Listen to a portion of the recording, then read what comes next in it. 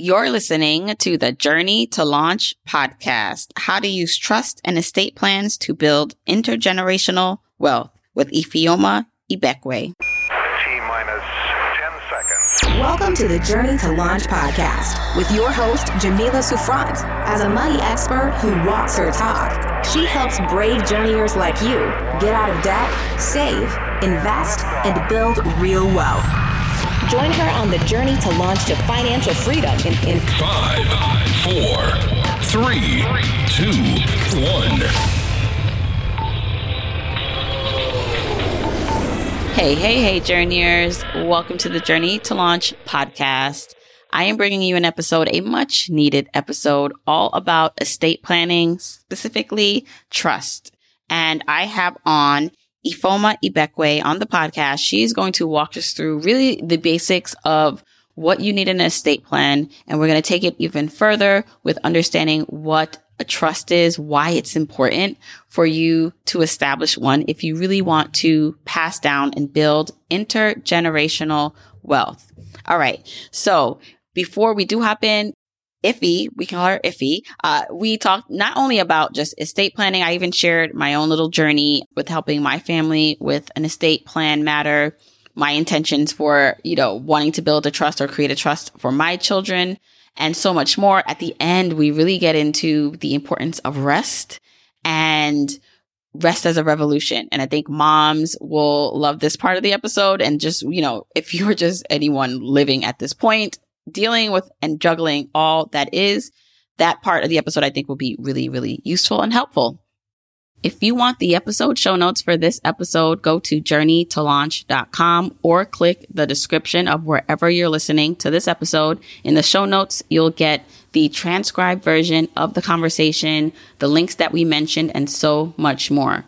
Also, whether you are an OG journeyer or brand new to the podcast, I've created a free jumpstart guide to help you on your financial freedom journey. It includes the top episodes to listen to, stages to go through to reach financial freedom, resources, and so much more. You can go to journeytolaunch.com/jumpstart to get your guide right now. Okay, let's hop into the episode. Okay, journeyers, I thought it was long overdue, a conversation and an episode on estate planning, the importance of creating and transferring generational wealth to our future generations. And I have the pleasure of having Ifeoma Ibekwe on the podcast, also known as Iffy. How did I do with your name, Iffy? Almost. Ifeoma Ibekwe. So very close. Okay. Ifeoma Ibekwe. Beautiful. I wanted to bring you on. I mean, there's so many ways we can take this conversation because not only are you a wills and trust attorney, but you're also a mom. I'm running your own business, entrepreneur. And so I definitely want to get into your story and balancing it all because you balance a lot. But I really want to focus the conversation, especially now, on generational wealth, creating it. But then also, we're talking about this on the podcast. My content is all about creating wealth and financial independence, and people, you're doing it in the now. But what about the future? And you specialize in that. So first, I want you to kind of just give us a brief background on who you are and what you do. And then I want to get into the goodies. Yes. And thank you so much for having me. My name is Ifeoma Ibekwe. You can call me Iffy. I am an estate planning attorney, which is, in essence, the type of attorney who makes wills, who does trust, who does powers of attorney. And I love your podcast because you talk about building wealth and growing wealth, right? And we hear about that. And we hear about all the ways that people are like buying real estate and investing. And should they go into cryptocurrency? And what about saving for my children? And all these wonderful ways that especially Black people are now really in the wealth building mode. And it is furious and exponential. And I'm here for all of it. The missing factor when we talk about building a legacy and building generational wealth is the transfer intergenerationally. So what's the point, right? Why are we building all of this? Most of us will say we're building all of it to support our family, our children, our siblings, our parents, our universities or organizations that we want to see going, political causes, right? Well, in order to do so, you have to have a way to transfer it. And that's where estate planning attorneys come in because we are the people who create those wills and trusts and other ways to make sure that that money is not only transferred with tax advantages, so you're not bleeding out the estate when it's transferred, but other methods that a lot of people don't have access to. And so I'm out here spreading the word. We got to have estate planning done. If you're 18 and you can make decisions for yourself, this conversation is for you because you need an estate plan. Oh, yes. And we're going to have to break it down a bit because I do want to get really technical in what estate planning is, like the documents and the process that encompasses. Because people hear it and they're like, okay, but is that just a will? But I know it involves much more than that. Yes. And so I'll do a very brief 2-minute overview of what is an estate, right? So when people think about an estate, they think, okay, we're talking about Kanye and Kim Kardashian. When I see their land and their property and how you can't even see it from the road, it's on a hilltop, right? That's an estate. Sure, that's an estate. However, we each have an estate.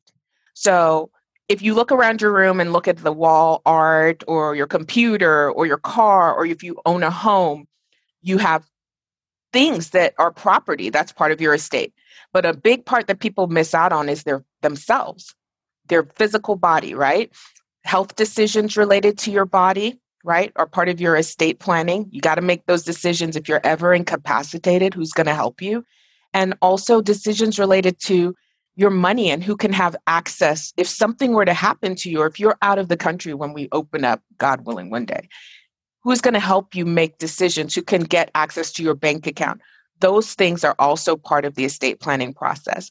And so there are a few documents you think of. You think of a last will and testament. That's the will. It says, I want my property to go to these places or these people. That's normal in the understanding of wills, right? You also have medical and financial powers of attorneys. And these allow you to have agents to make decisions for you if you can't make decisions for yourself. And these documents are called different things in different states, but it's a general gist, right? And then you have something called a living will. And I want to point this out. A lot of people think that that's the last will and testament, but that's an end-of-life document. Do you want certain medical interventions made? You don't want your family fighting. Oh, keep her on life support. Oh, she told me she didn't want that. You can make all of these things known. And so much of the process is that. And also planning for your children, who's going to take care of them if something happens to you and the other custodial parent, if you're not together, right? And then you also have trusts. And I think that's where a lot of people get stuck because there's so many different kinds. Yeah. And before we get into, the trust part of it, for most people, they might be thinking, like you said, like, I don't have Kardashian money. It's not much. I don't even own a home, maybe. So why should I create, and spend the money to do this? So can we maybe talk a bit about who can do this, why they should do it, no matter how little or how much they have? And then some, I know you can't say how much things cost, but just like a range. I know, it's going to differ, but just to give people an idea of the cost of something like this. So when you ask me who should do it, everyone who has reached the age of 18 is a United States citizen. So I'm talking about the US here. I know you have listeners from all over the world. It might be different where you are. If you're 18 years old and you have capacity, that means that you can make decisions for yourself, right? There's no impairment that would prevent you. Nobody is a custodian over you, right? You need some form of an estate plan. And why it's important is because somebody may have to help you. Okay. We are all living lives, where we hope that nothing happens and it's incident free. But we're in the middle of a global pandemic right now, as of this recording, and there are lots of people dying. I mean, I was on the CDC website, I was reading a report that says Black people are 2.8 times more likely to pass away from COVID than a white person, similar situation, right? I believe the number is even worse when it becomes, when it talks about Latino or Latinx community. The number is actually worse. And so part of estate planning, why it's important to you, is that you need to put down your instructions for your health. If you have nothing and you feel like, I don't own anything, I don't really care, at least care for yourself and get your medical directives done, get your health directives done, and have a financial power of attorney. So God forbid, if you are ever incapacitated, you don't have to lose your car if you've got bills, or lose whatever you pay for that could compound and cause a big effect because you never decided to put those things in place. And so that's the floor, right? If you feel like you really have nothing, get your health directives in place, get your financial power of attorney, and consider doing a will. It doesn't matter if your will is very simple and says, I just give everything to this person, if not then to these heirs or whatever. You can get them done pretty basically. That's the floor. And I'm not an advocate of the floor, but I also don't want a situation where somebody ends up being at the mercy of a hospital ethics board, whether or not to keep you alive, because you don't have any desire to do that for yourself. And it's not the assumption that, oh, well, my mom's going to be the one. It doesn't work like that. Oh, my husband's going to take care of it. Not necessarily. What if he disagrees with your parents and then there's a conflict there and you have no instructions? And so these are the sorts of things we're trying to normalize, especially in Black and Brown communities, about the importance of not only getting these starter documents for yourself, but also convincing the loved ones you care for, whether that's your parent, your favorite auntie, your cousin, to do the same so that you're not in a horrible predicament because they never got anything done. Right. So if you are married, so some misconceptions that someone may be thinking, well, I'm already married. So if something does happen, wouldn't it just default to my husband in the hospital as a decision? No, it does not default to your spouse. Real quick, I just want to give the example of why some of these documents are so popular right now. In the late 90s, mid to late 90s, there's a woman named Terri Schiavo. She was about 26 years old. One day in her home, she just passed out and had a massive heart attack that left her in a vegetative state. She was married, no kids, but she had two very loving parents who never would expect anything like that to happen to her. Initially, they were on the same page about she's going to get better. We just know she's going to come through. Slowly, her husband started to go to the camp of, I don't think Terri would want to live like this. I remember having a conversation with her, and she told me that she does not want to live like this. The parents were like, absolutely not. We believe a miracle is going to happen. That case, for those of you who remember, went on for years and years and years. You had the pro-life people. I mean, it got political. People would picket. You cannot end her life. All of that nonsense ensued, right? Because the assumption is, well, they should just listen to the husband, right? No, that's not how it works. And you see in that example that because it doesn't work like that, it can actually become a fight. You're paying her medical care that whole time. The lawyers are definitely winning, okay? Because you're paying lawyers to file all of these, petition the court to stop all of this action. It costs money. And then you're breaking apart the family. And so after that, that living will that I mentioned became even more essential in part of your estate plan, saying, if I'm ever in that condition, let me know. Let me go, or let me do everything that's modern to keep me alive, right? People have their choices, and you may have a particular reason for wanting that decision, but that's why things like that are so important. It is not a given that your mom and dad are going to take care of you. They don't have legal access to your bank account if you're an adult. They can't just take over your mortgage, right? And so these are the things that you need to think about. And that applies if you're ever incapacitated. But then it's even worse when you die, assuming that people are just going to get what they're going to get, because that's definitely not how it works. Oh my gosh, I'm so glad you brought up that real life example to put it in perspective. And, the other thing that comes up is some people, they put on their insurance documents and then on their bank accounts who's going to inherit or who has access. Does that override, or what overrides what in terms of the financial directives in that case? Okay, so let's separate, right? There's a financial power of attorney that is only in effect while you're alive. When you die, that's no longer in effect. Same with the medical power of attorney. That's to help you for the financial in Texas, specifically, if you are out of state or out of pocket, you cannot get, but you're not incapacitated, you can have an agent do financial things for you. Medical only goes into effect if there's an incapacity, if you are unable to actually do anything or make decisions on your own. And that could also be the case for financial. So it's layered for financial. Only while you're alive. When you pass away, those documents are over, right? Those are invalidated because now you're dead, okay?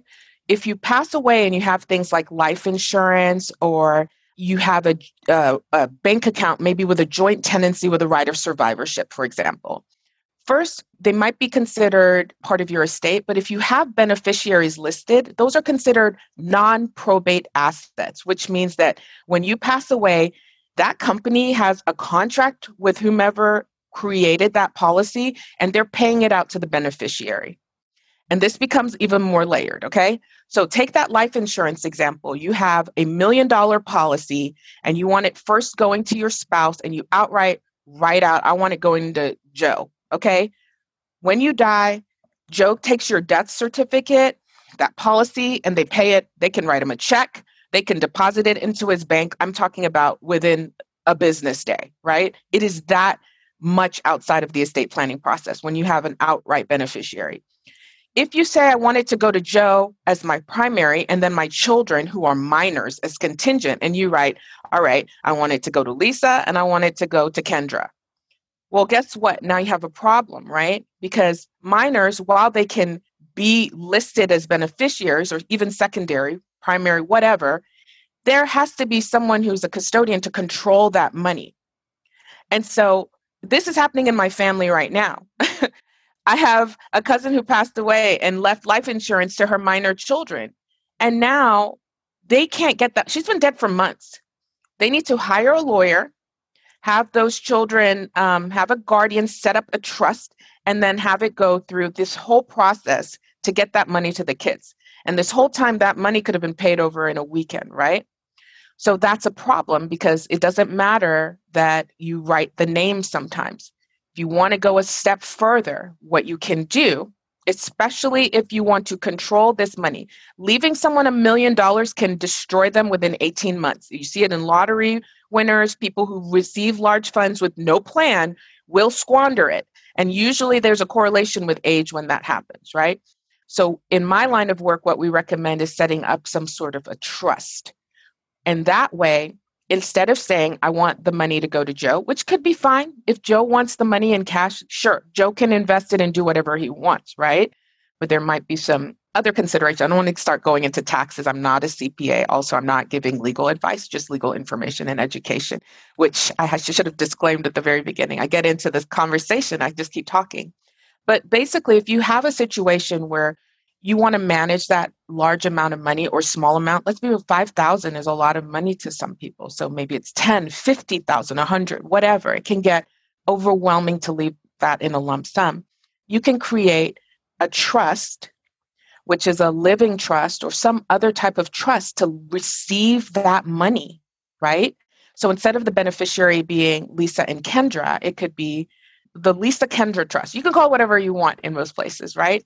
Living trust, dated this date. And so that would be the beneficiary on your trust. And that money would then go into the trust and be able to be used for the health, the education, the maintenance, and the support of whoever you want as the beneficiaries, right? The key is to create the trust and fund it in some kind of way while you're waiting for it to be super funded with like money after death. And that's where the legacy comes in because it's a long game now, right? You may not see the fruits of this money, this insurance, this property, but your kids will. And so that's when we talk about generational wealth, we love building it for ourselves, right? But who's really going to benefit if you set it up right?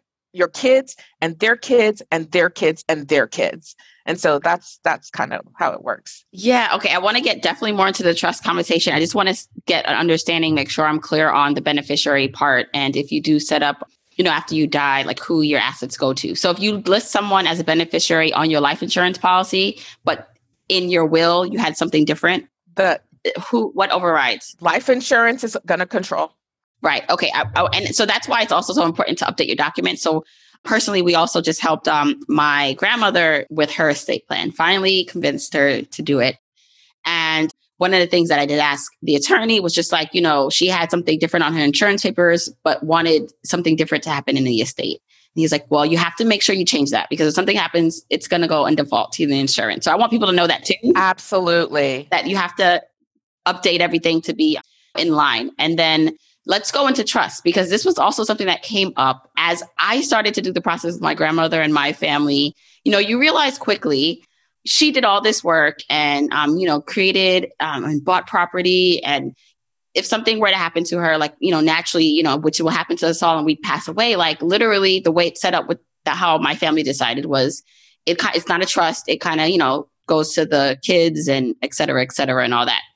But literally like those kids now can just sell and be done with it. And it's done, which is fine, whatever they decide. And I started to think like really, and I saw this growing up in Brooklyn and these properties in like Fort Greene and Bedside, these very valuable properties, and the parents side, and then the kids just sold it or they didn't take care of it. It was like arguments over who and what, because maybe there was no estate plan.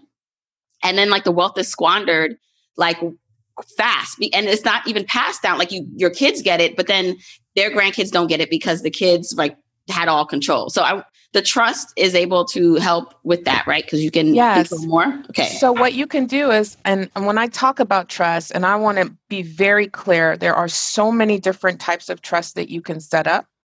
And there are so many different types of laws. For example, Texas is a community property state. So there's even some other factors that we have in Texas, and I don't believe New York is a community property state. And so even in the way that you accumulate wealth, it might already be tied to your spouse in ways that it may not in other places. And so I just want to set that caveat. You see a lot of this where somebody dies and gentrification is everywhere, but so many people are losing assets because of just the lack of proper planning. And some of it is systemic racism that has set up these systems to basically set certain groups up to fail. Before I go into the trust conversation, there's a statistic that came out from Prosperity Now. It was a report in 2017 that said Black people are on track to have zero wealth by 2053. And it's just such a sobering statistic because I'm like, what does that even mean? It means that we're in crisis mode. And one of the things to know is like when you talk about your grandmother or even your parents, right? They're in a generation, the boomer generation, where I think boomer is a slur now, but you know what I mean? Like that generation is about to have a huge wealth transfer in the next 20 years. So that could either be properly planned for, like your family has helped your grandmother do, or that property could end up being squandered or sold because of the value of it.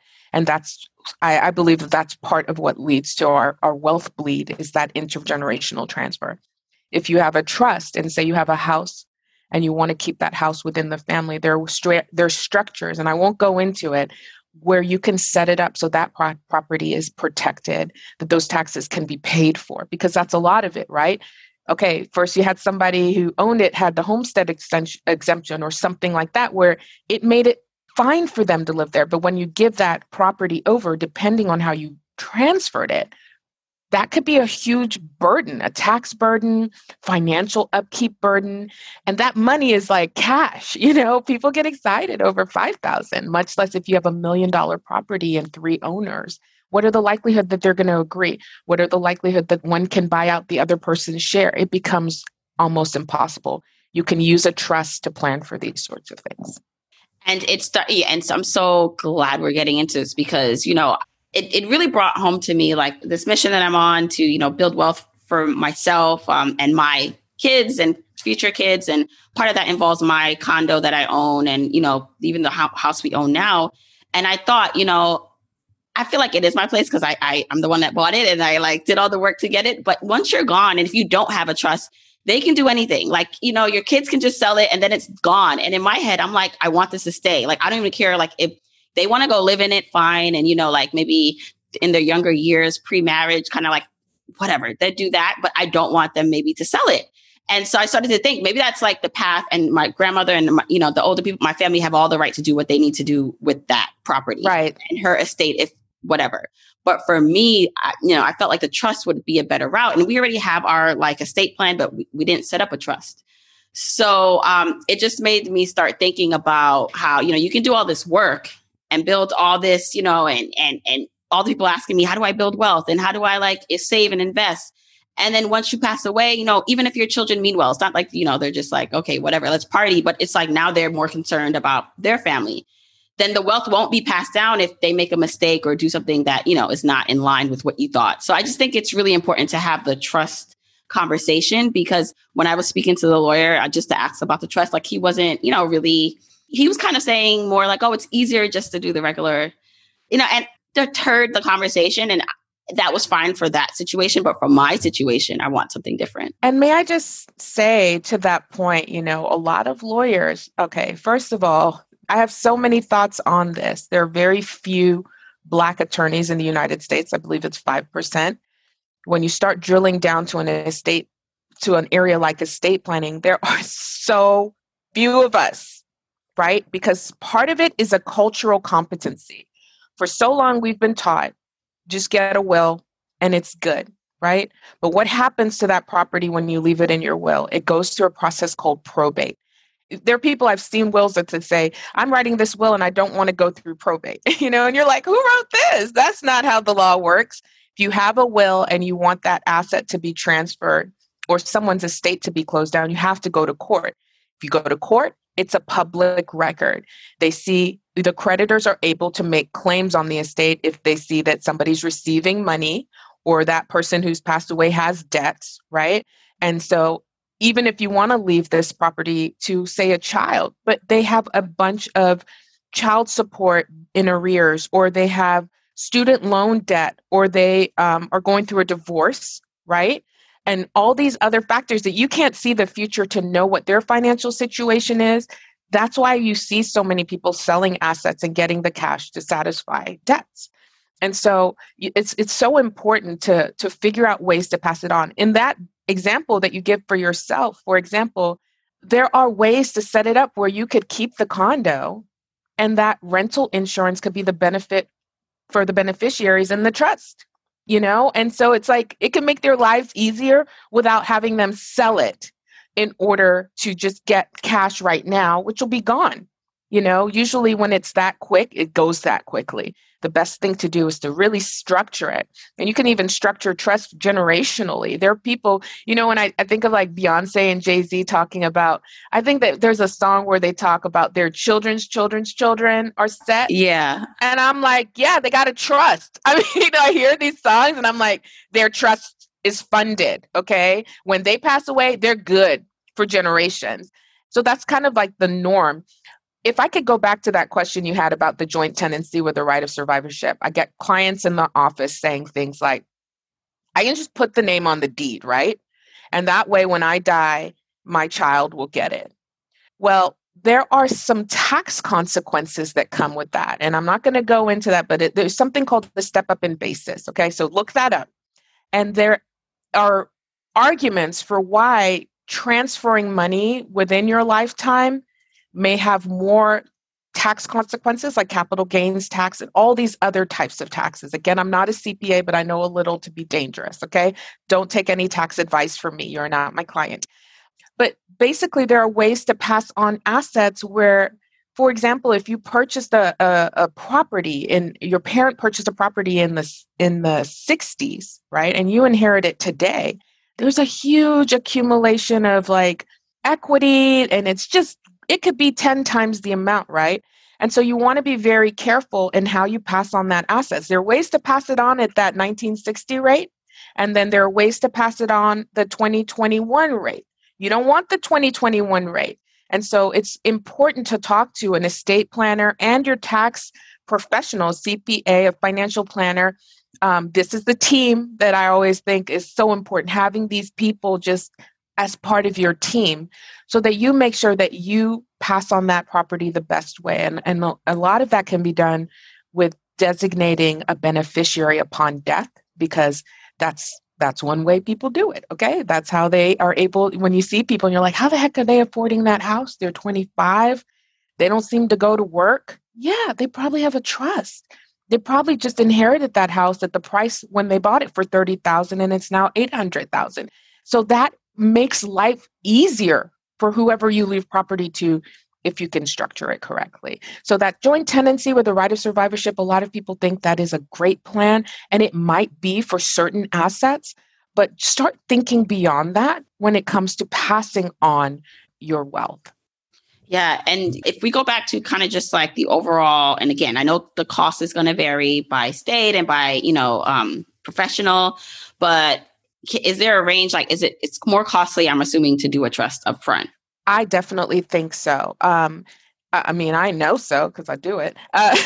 So it depends on the lawyer, their rates, your state, the size of your estate, whether they are a flat fee or whether they are hourly, right? So that's my caveat.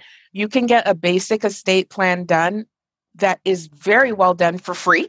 So I never say don't do it because you're scared of money. If you're a veteran, if you've survived cancer, there are low bono estate planning. There are some churches that will offer good estate plans. So definitely look, if money is definitely, you hear money and you're about to tune out, find another way. Then you get people who, you might be able to get your estate done for a couple of thousands of dollars. And I have friends who've done it for over $10,000 because they're setting trusts and they're setting up special needs trusts and they have complex planning issues. And that's in Texas, right? So you can all the way from free and very good. There are days where people are like, we're doing medical directives, or if you are a healthcare worker, we do free medical directives for anyone who works in the hospital. That's going on a lot right now. People give it away. I give away pro bono estate plans, and I also charge thousands of dollars to do the same type of estate plan. So don't count it out as a possibility.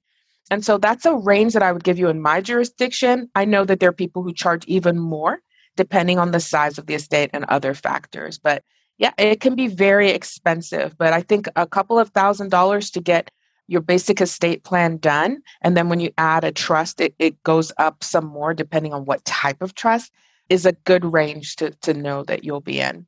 Right. And, I know when I was working for my job, they had the Hyatt legal plan, which included, some of the basic stuff. And then even my mom as a teacher, like a New York City teacher, they have, a system in which they could get complimentary services. So that's important to note. But, taking it a step further, you brought up something really interesting. So for me and for, Black people in general, and even there are just these nuances that other cultures may not get. And right. So they're just like, why would you want to do that? That's more expensive, more issues, just more complicated, where, there's a deeper reason, there's a, we're rushing to try to fix this wealth gap, and especially for not just our community, but for our own family. So it's more important. So how do you find, is there a directory? I know there's therapy for Black girls, like that. And you can find Black, therapists, but is there a directory for Black estate planners and legal help? Yes, I have one that I keep on my Instagram right now. It's a rudimentary one I started because I was on Clubhouse and people were like, well, who do you know in New York? Who do you know in California? And so I've just started collecting names. I don't personally know all these people, but because there's so few of us, as a courtesy, if you're looking for a Black estate planning attorney, I'm keeping a list. Caveat, this is not an endorsement on how good they're going to be, because a lot of people might say they're estate planning attorneys, but like the man who told you, don't worry about a trust, it's easier just to do it this way. They may not know what they're talking about. And so part of it does take understanding a little bit more about what your goals are and just finding out more information about estate planning. But yes, if you go on the link in my bio, I'm at the Just In Case Lawyer, and I've just kept a Excel sheet. I have about 50 lawyers. I was so excited. This just started this year. In 2021, I have about 50 lawyers on the list. If anyone listening knows an estate planning lawyer, please contact me and I will add them to the list as well. And so that's one place to start. I will link that definitely in the show notes for everyone. Yeah. And just to kind of circle back to something I said about leaving things outright in your will and that being visible to the public, right? And creditors and people will read your will and see what you're leaving. It's all public. You can look it up in your state. One of the other benefits of having a trust is that it is now private and creditors don't have access to it, right? It's not a tax shelter, as a lot of people think. If I have a trust, I don't have to pay taxes. That's not what it is. But what it does is it allows you to maintain the asset that you're passing down to your loved ones without their situation having to be public and squandered because they got to pay back some debts or sell it because of a family situation. Or even if they have special needs, you don't want to kick them out of being able to receive federal benefits because oh, they got a house in their name, they have a house, and so those are the sorts of things. And I really wanted to make that point about the benefit of a trust. It's handled outside of the court system, whereas if you just have a will, it will be handled publicly and in the court system. I think for anyone who's just like maybe learning about these concepts and or heard them before and know they should do something, hopefully this is like giving them more of a nudge to look further into it, to take some action. Now I kind of want to talk a little bit more about your journey. So so you starting, so like what made you, because I've had lawyers on the podcast before, and I'm always curious to know like their journey into like law, because some people said they started out and they wanted to do law. Then they were like, okay, I realized this wasn't for me. You have your own business. And so I know just being a lawyer, one, and then being an entrepreneur, and I know your mom, right? So yes. Balancing all that, like finding your lane, like how did you come to this point? Because you seem very like, okay, I know what I'm doing. This is working the way it's supposed to, but I know it's behind the scenes is not as smooth. Yes. So, yeah. So I was born on a Sunday. I like to say that all the time because I was born on a Sunday. So it's a very interesting story. I was born in Nigeria, and when I was around 1986, and now I'm like showing my age, I moved to Dubai because my dad was a pediatric radiologist and he got a job working at the teaching hospital there, as a professor. And so that was my first exposure to a career. Living in the Middle East and growing up there until I was a tween allowed me to, I attended a lot of international school, but we would all live in these compounds, and not in the Branch Davidian way, but that's what they called, like all the doctors, they were expats. And so all my friends, the majority of my friends had a doctor father, because it was, the Middle East, or they had an engineer because it was oil, because I'm talking about the oil rich countries. Or one of my best friends had a dad who was a pilot, right, for the royal family. And so I was like, I'm not going to be a pilot. I don't even know what engineering is. I'm going to be a doctor. And that was what I thought I was going to do with my life. When 9/11 happened, I realized I hated it. I was in genetics and organic chemistry. I was not going to do that. And one day my brother told me, he's like, you love to argue. Why don't you become a judge? And I was like, let me Google that for you. What does it take to become a judge? And I realized you could just take an LSAT. And so I wish I had a better story, but that's how I ended up becoming a lawyer, because I didn't have to do any prerequisites like med school. And I got in to a great school. And the first 11 years of my life, I did education law. I worked for nonprofits or a teachers union. So I did education law, and I did all sorts of trainings for superintendents and principals and school people about the law and the intersectionality in the schools. And after I had my third child, I have 4 kids, by the way, I had a complete shift in my career and didn't know what I was going to do. I was actually going to stop being a lawyer. And one day a friend of mine said, I work for this financial planner. She was a financial planner herself, but the guy they had doing wills was putting the wrong name on the wills. And she said, do you do wills? And in my head, I was like, I do now. Because if you could get referral business and not be dumb enough to put the wrong name, I already knew I was qualified. And that's how I entered the world of estate planning, with this referral business. And I just learned a new area. I pivoted, which is a great 2020 word, and just started doing that. And it's just grown exponentially to the point where I have 4 employees and run a really successful law firm from Austin, Texas, and soon to be Arkansas, because I'm expanding. Oh, I love that. And as you said, so if you were becoming in specialty or have a specialty in estate planning, do you need to take a special test? So as you mentioned, like you have a bunch of lawyers. So some people right now be like, okay, I need to find a lawyer to help me. And they might go and search, and look them up or maybe go to your directory. How can they vet these lawyers? So is it experience, or if there is a test or something, a specialty they have to take? Okay, so let me just do a disclaimer and say I am not a board certified estate planning attorney. There is a specialization for that in Texas, and I assume in other states, where you can truly say you're a specialist. So I just call myself a professional. So I just wanted to put that out there because I know estate planners are listening.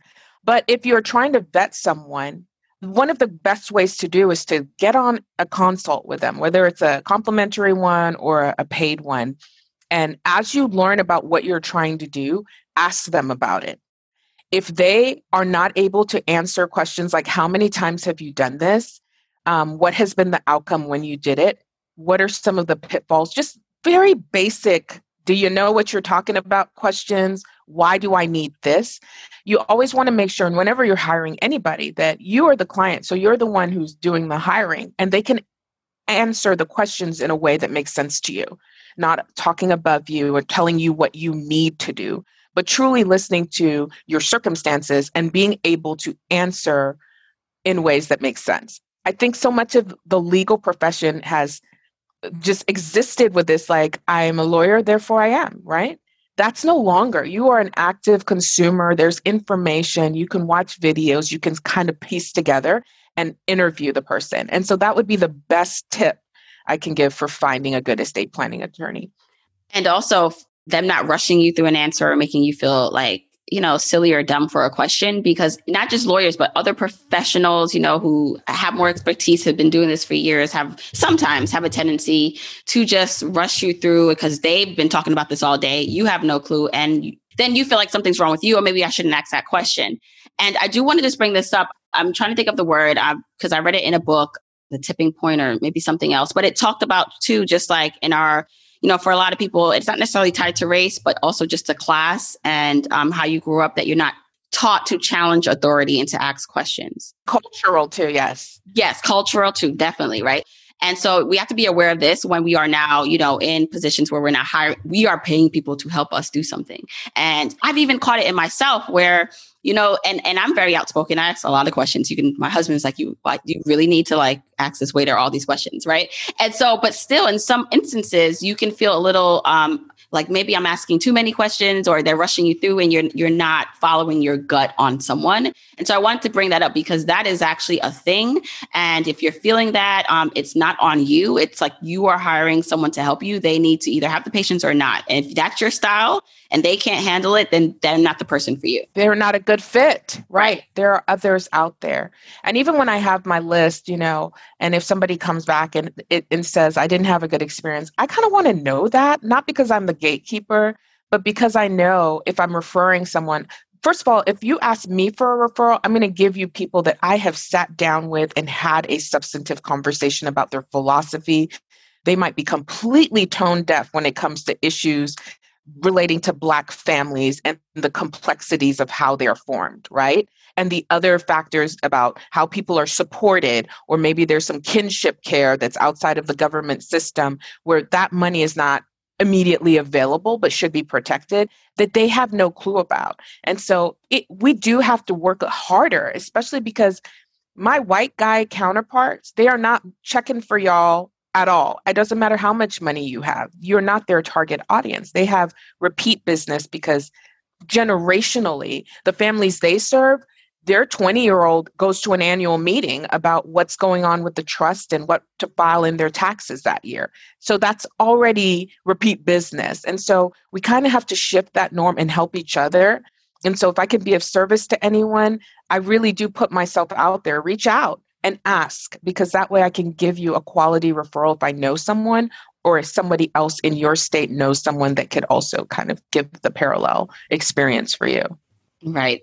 Okay. So last thing I want to end on, and I don't know if this is actually opening up even more, just a longer dialogue, but you said something in the forum when we were kind of going back and forth about this interview, and you said, prioritizing margin in one's life by resting and replenishing. And so I know we're pivoting here, 2020 word, but I thought it was really interesting because considering all the things that you juggle and people listening now about everything they're juggling, what do you mean by that? Yeah.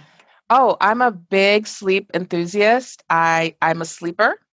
I mean, we're in a pandemic, so that's made it even more possible. I'm like, I don't have anywhere to be but my bed. And so one of the things that I'm so passionate about is rest. For example, I don't work on Fridays. I have built out a team so that I am not everything to everyone at home. With my kids are 7, 5, 3, and 10 months. I can't do everything, right? I don't have a nanny. We really are living in quite a bubble here. And so part of that means that the way that I structure my time allows for rest and sleep, and a great sleep situation, and not always toiling and working. Over the break, I was on Clubhouse a lot because it was exciting and it was new. But now that I'm back to work, because I had shut down for the holiday for a couple of weeks. But now that I'm back to work, I'm like, oh no, that's not sustainable because it's messing with my sleep. And so I really do recommend, there are certain books out there.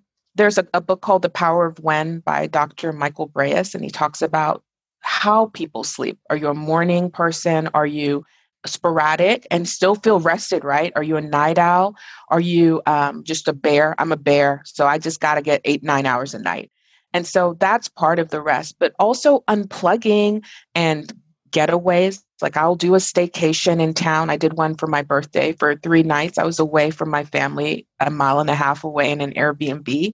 But just, you got to prioritize that, because I think so much when we think about women, especially mothers, and if you're an entrepreneur, you're working in these times, you see so many women leaving the workforce.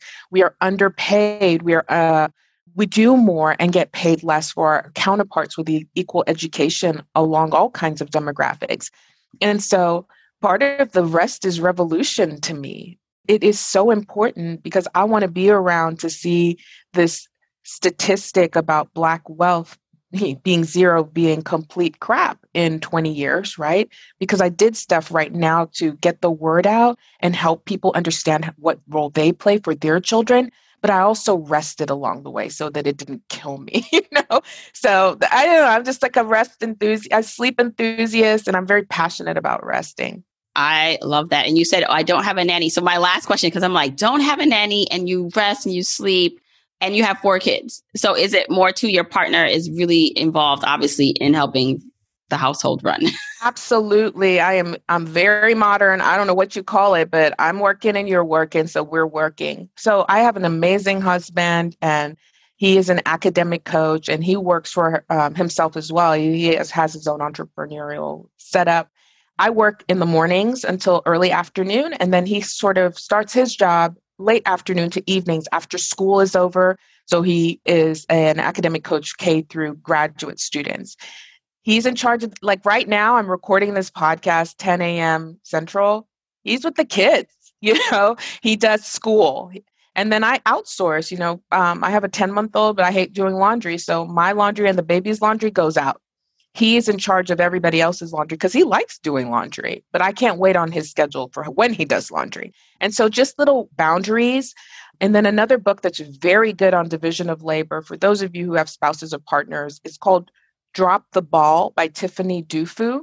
Drop the ball, y'all, when you can't get to the other stuff. Like you gotta drop it sometimes. And that's how we live. And it hasn't been hard in our pandemic, thank God, because we already had these sort of structures. Whereas for some people, it was just unreal how much it takes to live like this. Oh my gosh. I love that you shared that. And I see so many similarities, because people will look at me too with like, how are you doing all these things? I'm like, I'm not doing it alone because my husband does a lot of the work too. So I think that's really important. And I'm so glad we touched upon it. I know we could probably just have a whole nother conversation about this, because I do think this impacts everything, like your capacity, your energy to give, to earn money, to do all the things that you want to do in life, which is all, financial independence and freedom are all rooted in the energy you have, right? Because what's any good of it if you have no energy, you're burnt out when you have all the money? It doesn't matter. It doesn't matter. People are stroking out at 40. So you got to rest. You got to take some time, and rest is rebellion too. For Black people. Oh, I love it. Thank you so much, Ife. Please let everyone know where they can find out more about you. Yes, if you want to find me, you can go to my website, ifeibekwe.com. I'm sure you'll have all of that information in your show notes. Or if you are looking for legal services in Texas and you want a complimentary consultation, you can go to willsintexas.com. And then you can also find me on Instagram, Facebook, at Clubhouse. I love Clubhouse, but I don't know how well this will age. But right now it's amazing.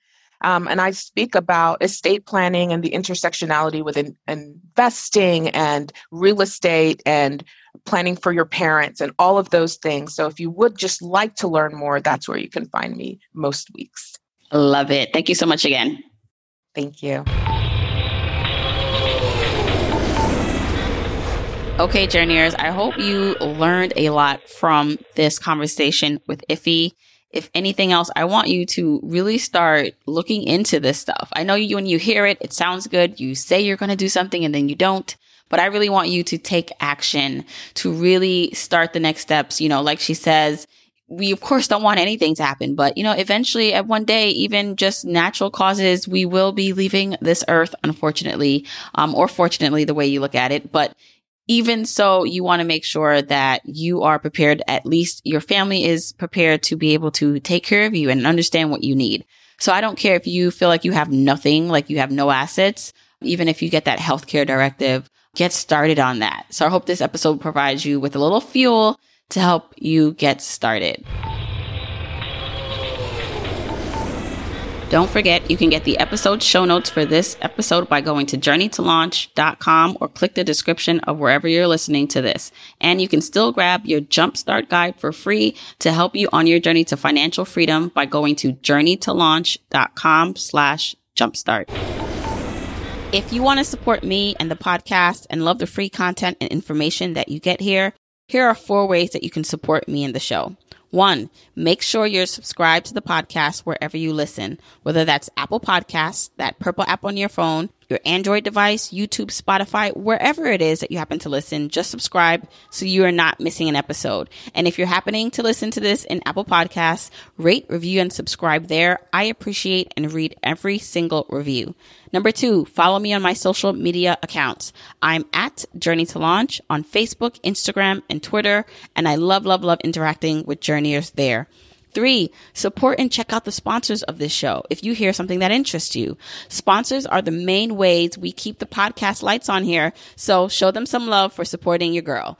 4, and last but not least, share this episode, this podcast with a friend or family member or coworker so that we can spread the message of Journey to Launch. All right, that's it. Until next week, keep on journeying, journeyers.